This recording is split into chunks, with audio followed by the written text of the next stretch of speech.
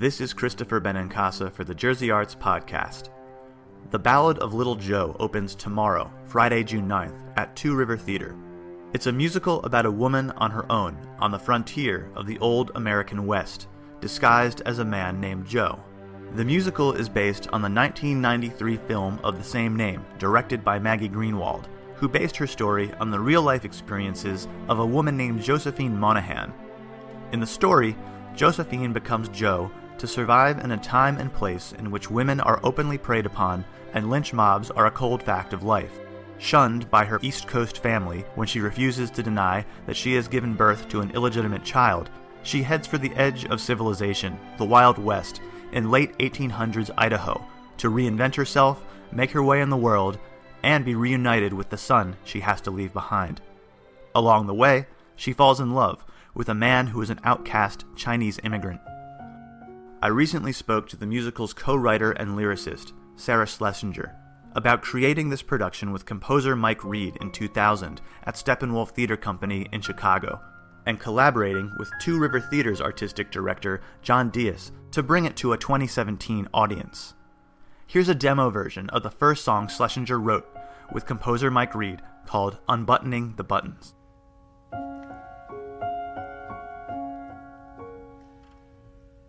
Unbuttoning the buttons, unbuttoning the years, unbuttoning the longings, the flood of unwept tears, unbuttoning the buttons. I wonder if you'll find some long forgotten feelings, a fragment left behind. Is there any trace of me inside the mask I've learned to wear? Underneath these buttons is Josephine still there? There is a moment in the film of where the Tin Man Wong, the Chinese character, and Josephine are unbuttoning each other's buttons. They have union suits on because it's very cold in Idaho, and there's music, and they're just unbuttoning each other's buttons. And so we decided we can write that moment. Right now, the show has 50% different music than what was in Steppenwolf. So, and a lot of new story elements too. But this is one piece that always held on. And this song is really about Josephine's, the moment in her life when she's hidden all this time and nobody has ever known that who she was. And she's by herself and she's wondering what will happen when she actually attempts to be a woman again, and will she still be there? And the end of the song is that she is. And it's really just about being truly yourself for the first time in a long time. So here we are at Two River Theater. Your musical, The Ballad of Little Joe, starts previews in just a couple of days. So what's happening on a day like today, and what is going through your mind as you're preparing to unveil a production like this one? Well, today we actually are... This evening, we're going to have a complete run-through in the theater with the orchestra, with all the technical elements in place. For the past week, we've been going very slowly through the piece, what we call cue by cue, and fixing each little tiny segment of the piece so that it is this kind of gem of a moment. And now we're going to put all those together for the first time tonight and watch the whole show unfold. I wanted to see if we could start with the true story that inspired The Ballad of Little Joe. It is based, or was inspired by, the life of a woman named Josephine Moynihan. And this is real, right? This is real. There was such a woman, and she traveled west, specifically to Idaho, and no one knows exactly why. And what she did when she got there, for reasons that no one exactly knows, is to disguise herself as a man. And she lived as a man until she died, and she lived among people who knew her well. And it wasn't until they took her to the morgue that they discovered that she was a woman, because they believed the whole time that she was a man. Now, there is a legend about her that this happened, but there was a real woman. And we found in the Idaho census, and Idaho had a very small population when she died, which was around 1903, that there was on the census the words J. Monahan, doubtful sex, which makes you think that her neighbors did suspect something, but they were just putting up with the way people do now, like who she was, and that's fine. And there's also a very important character of Chinese heritage in our piece, and on the plot of land next to her, it just says Chinese. So there are these elements of truth, and that concept of her became part of a film, of that independent film that was made by filmmaker Maggie Greenwald, and that's the story that she based her film on. Stories about, crossing gender thresholds, they seem to be as old as storytelling itself, from ancient myths to Shakespeare to like cheesy 80s comedies to really tragic movies like Boys Don't Cry. Why do you think stories about characters like this have been told through the ages, including now? Well, it's interesting that when we wrote the piece, probably there wasn't as much emphasis on transgender and gender identity as there is now. And I think that it's probably been, as long as there have been two genders, there has been gender questioning, and the idea of do we remain what people declare us when we're born. And I suspect that is just as old as humankind. And I think a lot of the cross-dressing, the Shakespeare plays where people are pretending to be the thing they're not, are really deeper than they seem. They're really very much about gender, not just about the disguise element. This story was described in the New York Times, the film was described in the New York Times as a counter-myth to the Wild West. In this version, the heroes are not cowboys or lawmen, they're a cross-dressed woman and an Asian man who she saves from being lynched by a mob, basically, in the frontier community. Do you think Greenwald made the film to temper that romanticism we have for the Wild West, and is that sort of also an attraction for you to sort of not complicate things, but maybe give us a more nuanced, idea of what the frontier really was like? I'm not sure. I've never really seen it as a feminist Western, although that's how it's described a lot by people who write about film. I've seen it as a character study of this woman. I didn't think that I thought this story was really a story of a person who had been deeply emotionally scarred and who hid from the world for this reason and found peace in one way or another. And our story doesn't end exactly the same way, but as Maggie's, but she finds herself and through that finds peace. But for us, the real themes of the story, I think, are the idea that when you're not yourself, you really hurt other people who don't ever understand what's going on with you. The film has a pretty unhappy ending. Roger Ebert called it rough and crude. Does the musical stick to that tone? No, I think it's important to say that one of the things that happened to me as the person who was originally creating the story was that I couldn't stop thinking about that Chinese man and his hanging there. And the film does nothing to explain the Chinese problem. That was very prevalent at the period, that the workers had come over here. They were terribly treated. There was the Chinese Exclusion Act, which wouldn't let the women come, so they couldn't have families. It was just a really ugly chapter of American history. So I started exploring that, and then I thought, well, this has to become an important part of it.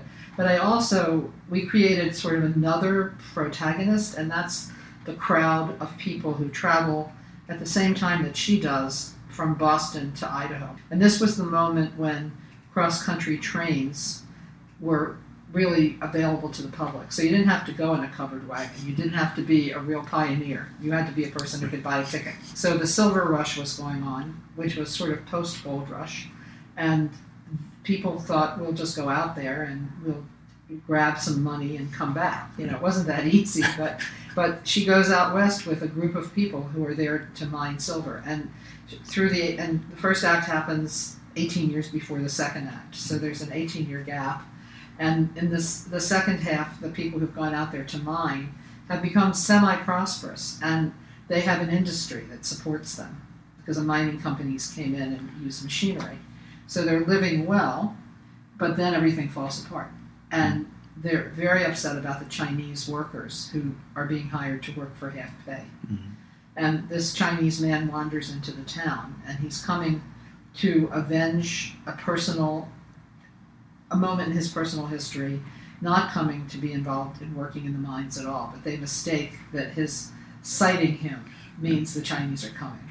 So it's full of these very contemporary themes about, he doesn't have a permit, she takes him in to protect him, and then they find each other. This story and the true story that inspired it, I mean, it's a pretty scary story, really, at the core of it. And I think some of the situations that Jo ends up in along the way, they must be especially horrifying and familiar to women. Jo's story, she's a woman abandoned by her family, traveling alone in a very dangerous part of the world, disguised as a man, so that men are less likely to prey upon her. As a woman, was part of what made this story important to you? Was this sort of vivid and sort of is almost it's just such an extreme portrayal of really real vulnerability. She's on the edge the whole time, like her whole life, and the violence that sort of swirls around a vulnerable character like that. Was that part of like the power of the story for you? I don't think really it was. I think the thing is that it's very important to us that and especially it was to Mike, that she not be a victim. And so there's a lot of she's just this very feisty person who deals with these things, but she continues. There's a lot of joy in the piece, I feel, because she becomes part of this town. She discovers that she can't go back and reclaim her son, and feels like she has nowhere to be. But she has, while she's been disguising herself to raise the money to go back, suddenly she is part of something. I don't tend to really be a feminist or not a feminist. I tend to want to write about the human condition, I guess I would say. And I mean, given that this lead character Jo is such a complex character, obviously pretty tough for anyone to pull off. Was casting this lead role a tougher than usual process? Over time it has been, but this time I feel very strongly that everything about this production is charmed, and we've been so lucky in so many ways. And one of the first people that we saw was Teal Wicks, who's playing the part, and she's just remarkable. Because what really matters is the spirit of Jo. It's the thing is that when you watch a Shakespeare play where someone's pretending to be a man, what you really have to believe is that the people on stage believe. The audience doesn't have to believe that that's a man. They know it's not a man, but they have to believe that people on stage could. And she is this absolutely odd, beautiful little person when she's the guy. She just is this person that that you would like. Somebody that would be in school with you or that you would live in the town with. You wouldn't completely get, but they're just kind of great to be around. Yeah. And she is just, I think people will be knocked out by her. She's just remarkable. I mean, it sounds like people are in for a really great experience at the theater. What do you hope they'll take away from it more than anything? I think the realization that it's never too late to come to terms with yourself and to never stop. There's a beautiful letter that Jo writes leaves behind for her son at the end, in which she says, never stop believing in yourself. And I think that's really the message for us. Musical theater writer and lyricist Sarah Schlesinger. Her musical, The Ballad of Little Jo, opens tomorrow night, Friday, June 9th, at Two River Theater in Red Bank, and runs through June 25th. For tickets, go to tworivertheater.org. And for more information about the arts in New Jersey, go to jerseyarts.com. I'm Christopher Benincasa. Thanks for listening.